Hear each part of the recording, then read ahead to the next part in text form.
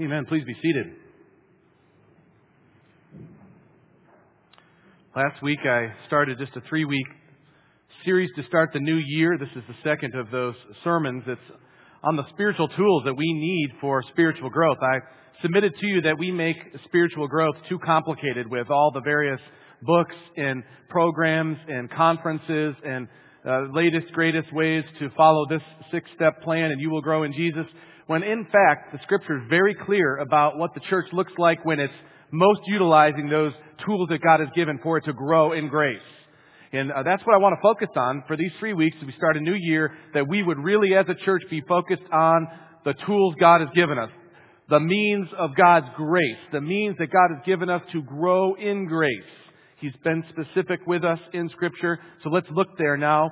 I'll read Acts 2:38 through 42 as we again consider the tools to help us grow spiritually at the beginning of 2010. Hear God's holy, inspired, infallible word. And Peter said to them, "Repent and be baptized, every one of you, in the name of Jesus Christ, for the forgiveness of your sins, and you will receive the gift of the Holy Spirit. For the promise is to you and to your children, for all who are far off, everyone whom the Lord our God calls to himself." And with many other words he bore witness and continued to exhort them, saying, "Save yourselves from this crooked generation." So those who received his word were baptized.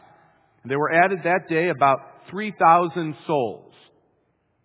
And they devoted themselves to the apostles' teaching and the fellowship, to the breaking of bread and prayers. Let's pray. Father, we are so grateful that you have not given us to wander this world aimlessly, but you have given us a means to grow in Jesus. You united us together with him by faith, and you have given us tools to grow spiritually. You have given us your word, the apostles' teaching. You've given us the sacraments, baptism and the Lord's Supper. You've given us prayer. We can commune with you. We can speak directly with you because of the bold mediation of the Lord Jesus on our behalf. God, we thank you for these tools. I pray, Lord, that we would not make things too complicated in 2010 and beyond, that we would focus upon what the church focused on in this passage, devoting ourselves, please, Lord, to your teaching, to fellowship, the breaking of bread and prayers. Pray, Lord, that you would be glorified this hour. In Jesus' name, amen. I try to give a metaphor that I thought was more fitting for the Christian life than the usual ones we hear. I give the metaphor of climbing a mountain, and not just any mountain. I'm talking Mount Everest. I think we don't do ourselves any service when we think that the Christian life will somehow be easier or that the path will be very smooth. Or do we help a new believer when we try to depict this idea that when you come to Jesus, things will all just really make clear sense to you and you'll just do great? Because it doesn't take long for us to realize there are lots of chasms and caverns and pitfalls and problems and challenges. God knows this. We're in a fallen world. We're not free of our fallenness completely. We will struggle.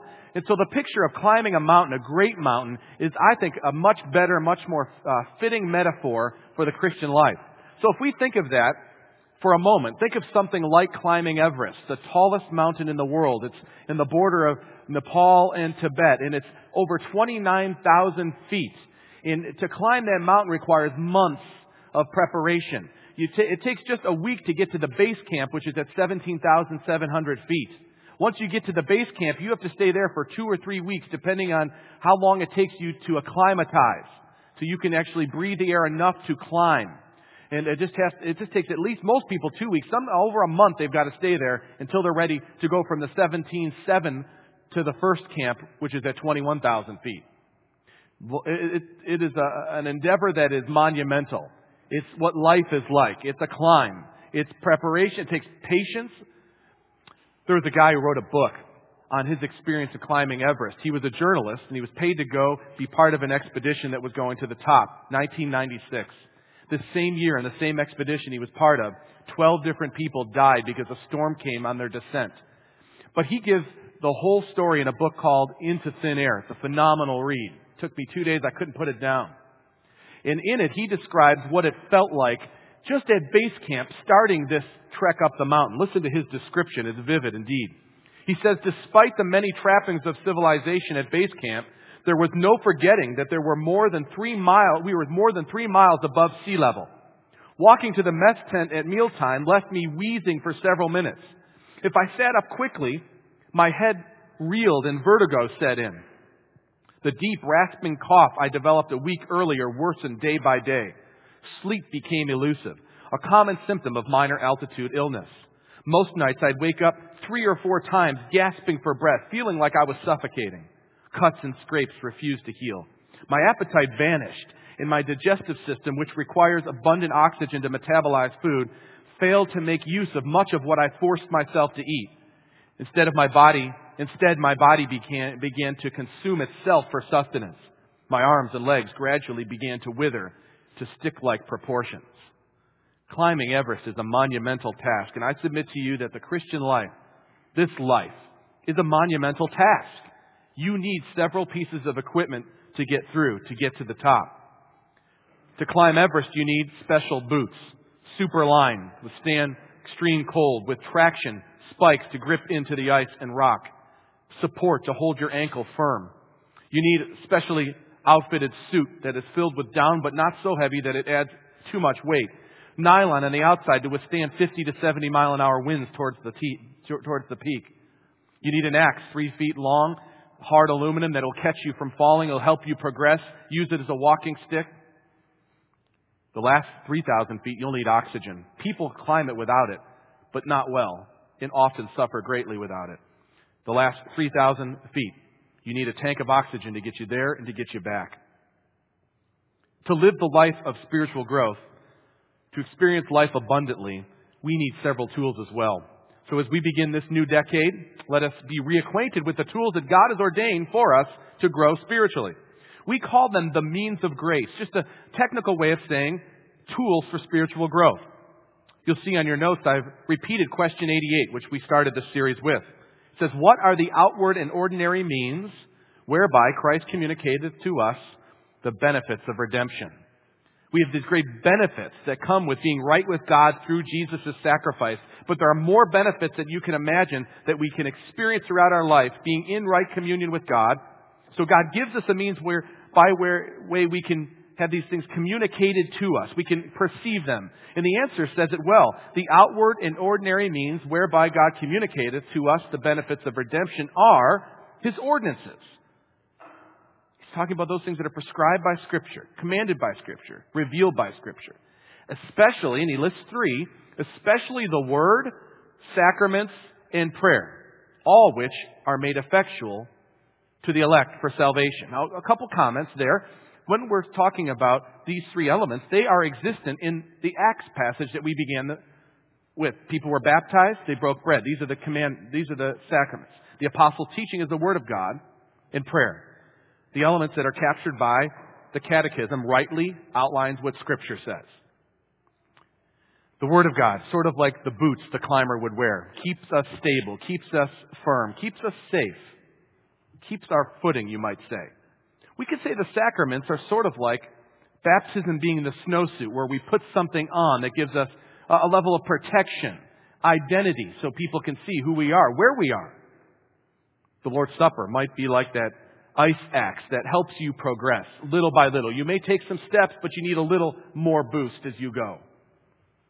Prayer, sort of like that oxygen that is needed, especially the last 3,000 feet.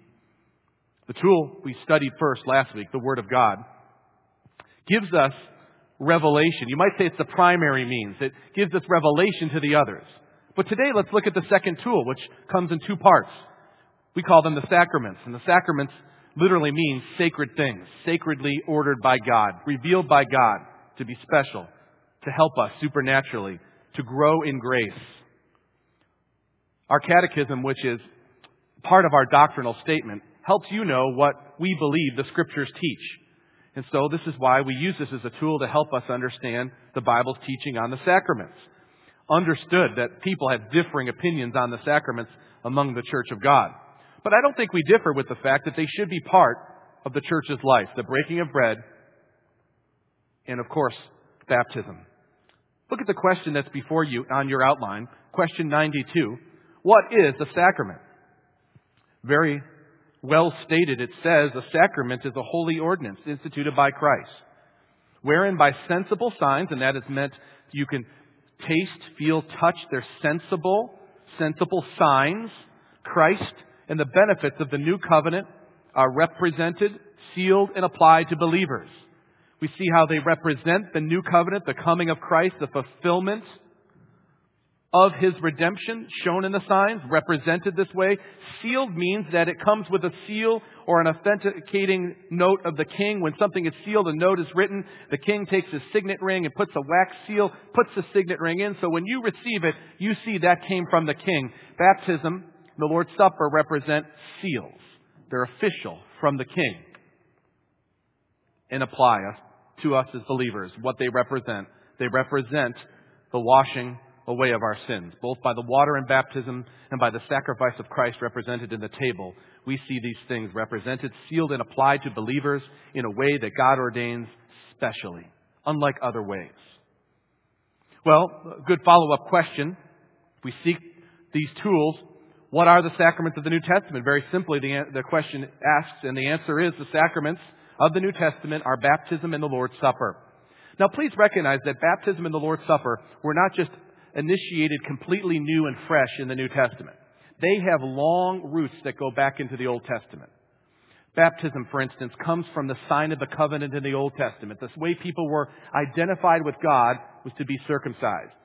Abraham came to faith, then he circumcised himself, and then the rest of his offspring. When the New Testament comes, Jesus fulfills this and gives a new sign, which is baptism, to identify with Him. We identify with the God of Abraham through circumcision. The God of Abraham is fulfilled in the coming of Christ, and we identify with Him in baptism. So there's a connection, a continuum from the sacrament in the Old to the sacrament in the New, now baptism. Similarly, the Lord's Supper finds its roots in the Passover meal. The Passover, you remember when it happened, when the lamb was sacrificed and blood was put on the doorpost. And the angel of death would come across, and all the firstborn would die if the blood was not covering them. But if the blood was covering them, they would live.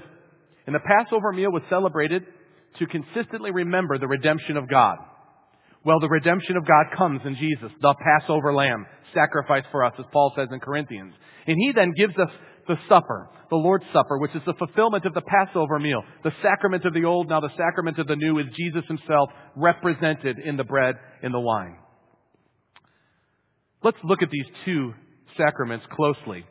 And I'll give a layout of what we believe about these so you might understand them better and recognize their importance as spiritual tools. What is baptism? The Catechism says, well, baptism is a sacrament wherein the washing with water in the name of the Father, the Son, and the Holy Ghost, the signifying seal or engrafting into Christ, and the partaking of the benefits of the covenant of grace, and our engagement to be the Lord's. You can see the elements that are listed are very plain. Water in the name of the Father, the Son, and the Holy Ghost. Of course, Jesus in Matthew 28 gives, as part of the Great Commission, baptism. In fact, the Great Commission is about discipleship. It's about bringing people to Christ and them growing in Christ. And He uses baptism as part of this discipleship process, the identifying together with Christ. And He says to baptize them, which there are many meanings for this word, but it's with water. We know that for sure. No debate there. It's water. That's the element. And then we do so in the name of the Father, the Son, and the Holy Spirit. This is part of the discipleship process. It has meaning. It's not just simply dedicating. It's not just simply noting someone making a decision. It's about identifying with God in Christ. His command for us to do in Him. Romans 6 gives us one of the many benefits of baptism. It says, do you not know that all of us who have been baptized into Christ Jesus were baptized into His death? We were buried, therefore, with Him in baptism into death, in order that, just as Christ was raised from the dead by the glory of the Father, we too might walk in the newness of life. It's a picture of our real spiritual rebirth, pictured in baptism. You remember not too long ago, hopefully, in Galatians 3:26. For in Christ Jesus you are all sons of God through faith. For as many of you as were baptized into Christ have put on Christ. Well, a good question that arises and is discussed oft, it has been in the history of the church, is how should a person be baptized? What kind of mode? How much water, basically? Well, the Greek term itself, it's an interesting study to say the least. The Greek term itself comes in many forms. It's used 80 different times in several different ways. Baptismo, baptismos, baptisma, bapto, several different terms. And you might think, as some will say, that it always means one thing, but it doesn't. It means several different things when it's used in different contexts as far as how much water, whether it be sprinkling, pouring, immersing, dipping, all of these are used. They're all used in the New Testament. If you look beyond the New Testament, you'll see a diversity of uses for this word. But just keeping to the New Testament, you'll see that used differently as well. There's Levitical purifications referred to. Like in the changing of the water to wine, there were pots used for purification, and the word baptismo is used there for pots. So clearly it had to be poured or sprinkled in that situation. But there are other times in which it's used. The baptism that John uses seems to be where they go down into the water and are either immersed or water's poured on them, or they go partly the way in. We're not told exactly. All kinds. The traditions of the rabbis who added ceremonial washings of their own. So baptism carries with it a little bit of ambiguity with regard to exactly how much water should be used. But no one debates that water ought to be used in the name of the Father, Son, the Holy Spirit. It's clear. This much anyways. When should a person be baptized has also been long discussed, and so we take it on here. In the 95th question, look what it says. To whom is baptism to be administered? Well, baptism is not to be administered. One of the only questions, by the way, that starts negatively. Baptism is not to be administered to any that are out of the visible church. In other words, this is a sacrament given to the visible church of Christ, till they profess their faith in Christ and obedience to Him. But the infants of such as are members of the visible church are to be baptized. Now that might strike someone who doesn't understand this background. Why do they just tack that on? Well, there's a key concept in understanding baptism as a sign of the covenant. It is rooted in the sign that God gives Abraham and perpetuates and then changes with Christ.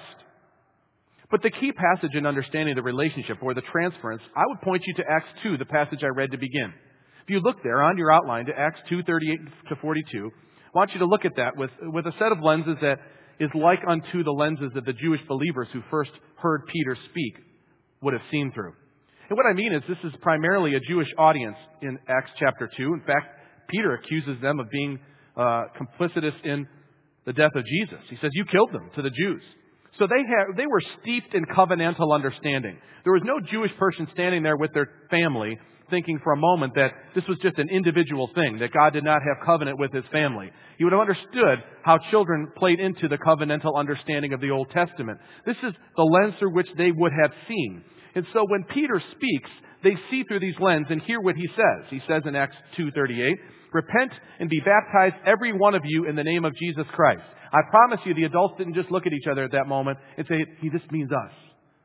He just not got it. Or he just means us and the 13-year-olds. Or he just means us and the 10-year-olds. And he means us and 11.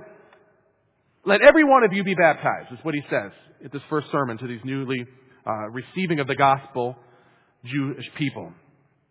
And you will receive the gift of the Holy Spirit. For the promise is to you. No, that's not it. The complete sentence is important here in understanding this transference. Peter says, for the promise is to you and for your children and for all who are far off, everyone whom the Lord our God calls to Himself. It is a clear covenantal connection. And if there was a change at this point in the history of God's people, where children were no longer to receive the sign of the covenant, that question would have been asked to every apostle, and in every epistle there would be some section to address it. And the simple reason why it's not is because it wasn't a question. It was well understood that children should receive the sign of the covenant. It was also well understood that the children didn't receive salvation by virtue of the sign. The sign identified them together with God, whom they owed an obligation to believe in Him, to obey Him. Again, those were gifts of grace, but it's God's ordained gift, His sacrament, that He gives us as a tool of discipleship, even beyond ways we completely understand. So, we see that it represents our union with Christ. Purification, cleansing, represents another kind of baptism mentioned in the New Testament, the baptism of the Holy Spirit. It shows us the coming of the Spirit upon the person to apply the work of Christ. It doesn't do it, but it shows what God does. Like that warm covering snowsuit that we need to climb Everest, that gives us identity. People see looking ahead, it can tell us climbing, it's us. It gives us an identity. It connects us together with the people of God, and that's valuable, and it's helpful, and it's a great tool in your growth. As the question answers, it signifies, the answer to the question says, it signifies and seals our engrafting into Christ and partaking of the benefits of the covenant of grace and of our engagement to be the Lord's. Baptism, important part of the life of the church, so important that Jesus tells us to baptize in the name of the Father, the Son, and the Holy Spirit. It's part of discipleship. But there's another sacrament referred to, as you well know, the Lord's Supper. The sacrament of baptism is initiatory. It's a one-time act. No doubt every time another person is baptized, the church celebrates that and reflects back upon their own baptism. But as far as being applied to us, only once. Whereas the Lord's Supper is perpetual. It's a constant help in growth, in grace. And we see that Jesus institutes the Lord's Supper from the upper room. Matthew 26, among other places, he says, and takes the cup, takes the bread, blesses it, breaks it, gives it to the disciples, says, "Take, eat, this is my body." And the cup he took, and it would have been probably, most likely, as part of the Passover meal, the cup of wrath, the deep red wine that would have been used to symbolize the shedding of his blood, saying, "This is me that it represents. So take and eat, do this in remembrance of me." Then Paul, a few years later, gives this revelation to us through Corinthians as he received it from the Lord. He basically says what Jesus says. When he'd given thanks, he broke it and said, "This is my body, this is broken for you. Do this in remembrance of me." In the same way he took the cup after supper, saying, "The cup of the new covenant in my blood." So he makes the connection from the Old Testament to the New Testament, the Passover to the Lord's Supper, instituted by Jesus himself, restated by the Apostle Paul. Well, what is it? What is this meal? Question 96 gives a great biblical answer. We'll refer to some of the passages, and you'll know some of them as you hear the language of the answer. The Lord's Supper is a sacrament wherein, by giving and receiving bread and wine according to Christ's appointment, his death is showed forth. And the worthy receivers are, not after a corporal or carnal manner, but by faith made partakers of his body and blood, with all his benefits to their spiritual nourishment and growth in grace. Not taking it in a corporal or carnal manner means that you don't come to the Lord's Supper and have its effect do its work because of some special magical thing that happens in the elements. It has its effect because you have faith in Christ. And that faith is a gift from God, let us not forget. Faith is the working element that makes the sacraments effective. He uses sensible signs that mean something. Water is necessary. Bread and wine are necessary. But it's by faith that God makes them effective. Not just a memorial that we do to remember. It's not somehow magical in that it changes what its substance is, but spiritual, but no less real, because God promises to feed us this way. We are a body-soul nexus. That's how God has made us. And the sacraments are one way in which he touches us physically in a supernatural way by faith. This is why Paul says in 1 Corinthians 10, the cup of blessing that we bless, is it not participation in the blood of Christ? The bread that we break, is it not participation in the body of Christ? He takes two elements, wine and bread, and gives them sacramental value in the Lord's Supper. But notice the specific wording. It's by faith. This is important.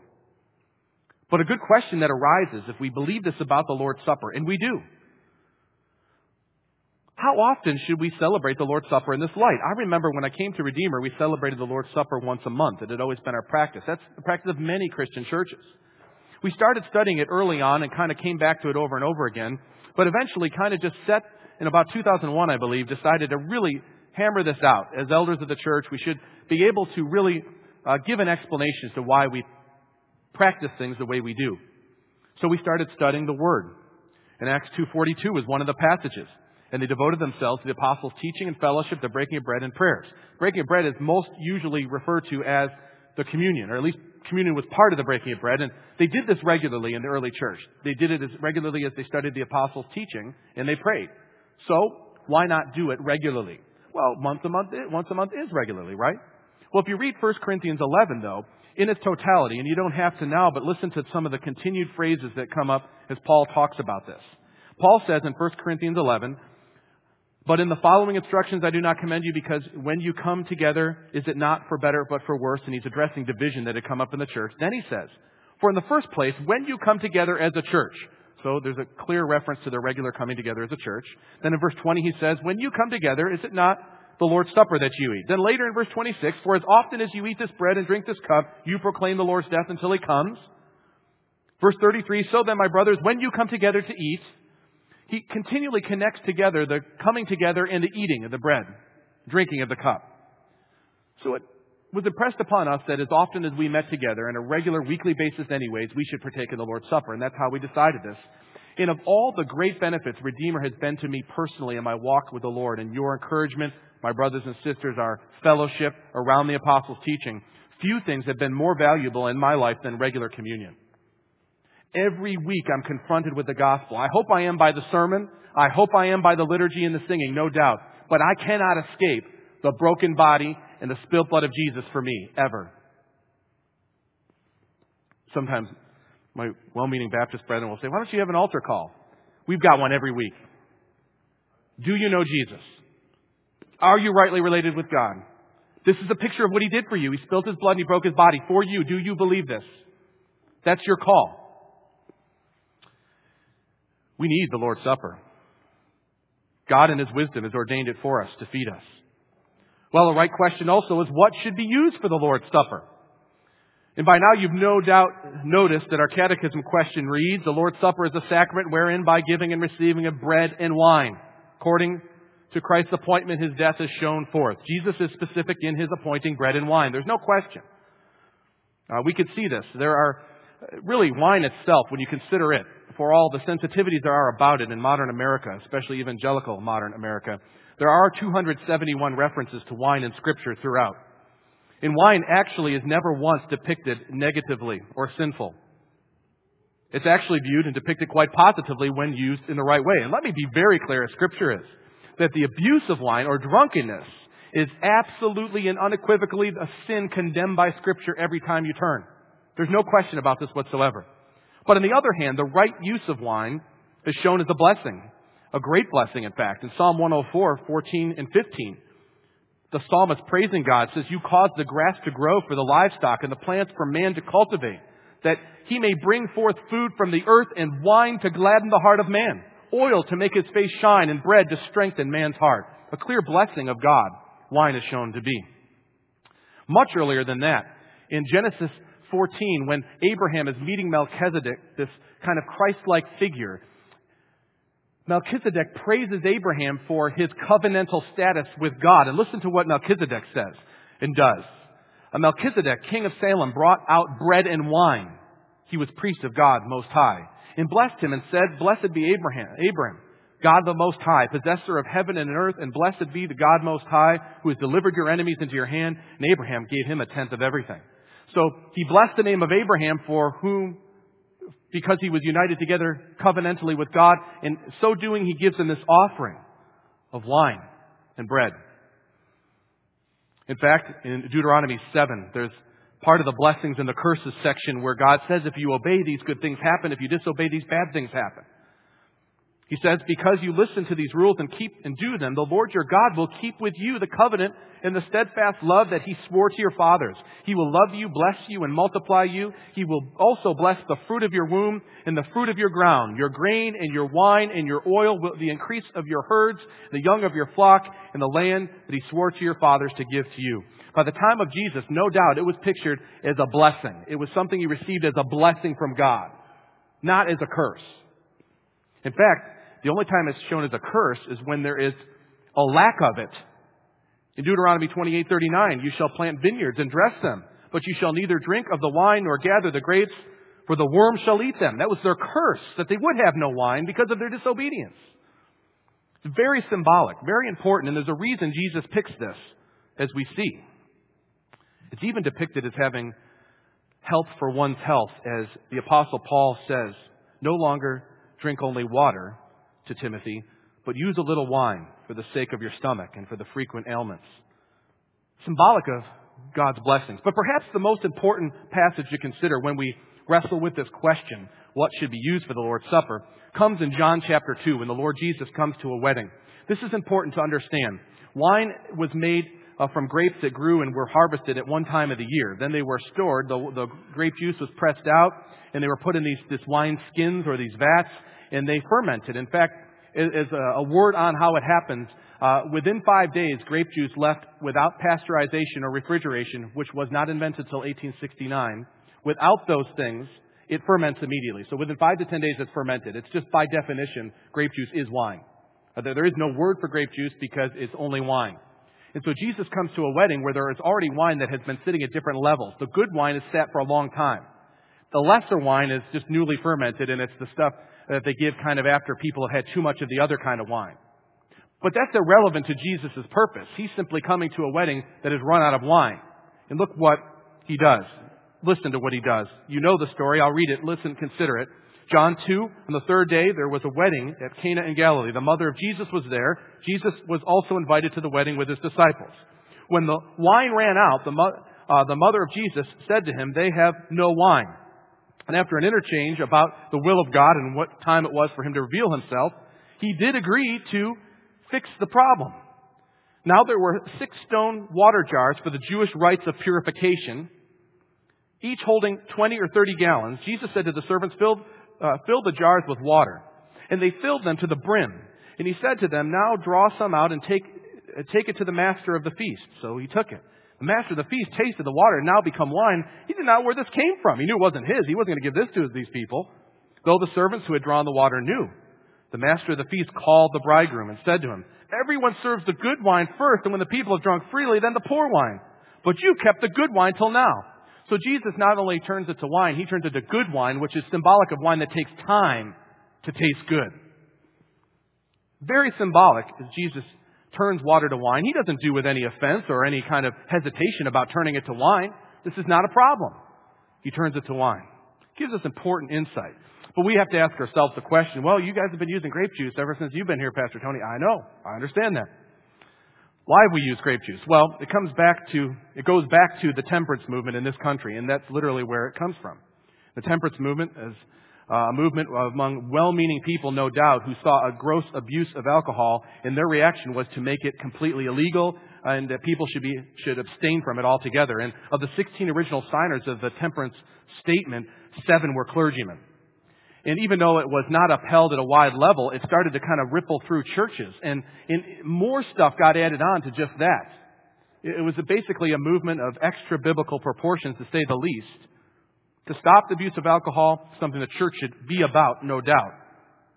But it was at that time, in 1869, when a man named Welch invented pasteurization of grapes. That's the first time you could even have grape juice. There was no grape juice before this time, when he discovered how to stop their fermenting process. The two came together in many evangelical churches. Ever since then, it's just simply been using grape juice. That's the real reason why. And that's kind of the suit that we followed when we started the church. I think that's part of being where we are culturally and so forth, is the way things worked out here. That's really the best answer I can give you. The wine in the Bible wasn't alcoholic, some people say. It's impossible. It's absolutely impossible that it wasn't. There is no other such thing. They didn't have refrigeration, didn't have pasteurization. Grapes were picked at one time of the year. They had to last the whole year. Absolutely, it was alcoholic. What should we do? Well, your pastors and elders have given this much thought and prayer for several months. We've unanimously come to think that we should use wine instead of grape juice for communion. For some, this may be startling. I understand that. It could be shocking to you even. But please consider the biblical teaching that I briefly overviewed. I think you will see that it is wine that was used and prescribed by Jesus. In this light, starting next month, we'll have wine for communion.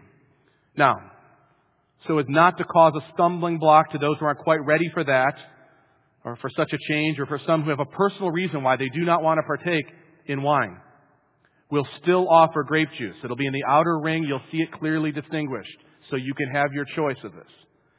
We want to be caring and respectful, but at the same time, we want to act upon a biblically based conviction that the Lord has been working in us as a session through His Word.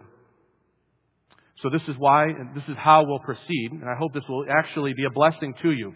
And please recognize if this is a little bit startling to you, please recognize you have a teaspoon and a half of wine. If you took the regular dose of NyQuil, it has twice the alcohol in it, and that's not a joke. So, keep that in mind. Don't go home and drink too much NyQuil either. And by the way, the exact kind of bread that Jesus used isn't clear, but I'm pretty sure it's not the crackers we use either. So we're going to bread too. The exact kind of bread is more debated than you can imagine, but it's a kind of flatbread most likely, and we'll have that starting in February as well. No choice on that one, I'm afraid. To whom should partake in the Lord's Supper? That's another important question discussed and to be considered. Question 97, what is required for the worthy receiving of the Lord's Supper? This is very important we ask and answer this question. It's of considerable debate in the church. When should someone start taking communion? I grew up Roman Catholic, and I remember going through a whole process of First Communion. And their view of the sacrament is totally different than ours. And so that was a part of the way they went through it. But there was this process of education you go through, and then you would go before people and give answers and so forth, and you would start taking communion. Various traditions have done this different ways. But look at the answer that is given in question 97. What is required for the worthy receiving the Lord's Supper? I think this captures the Bible's teaching well.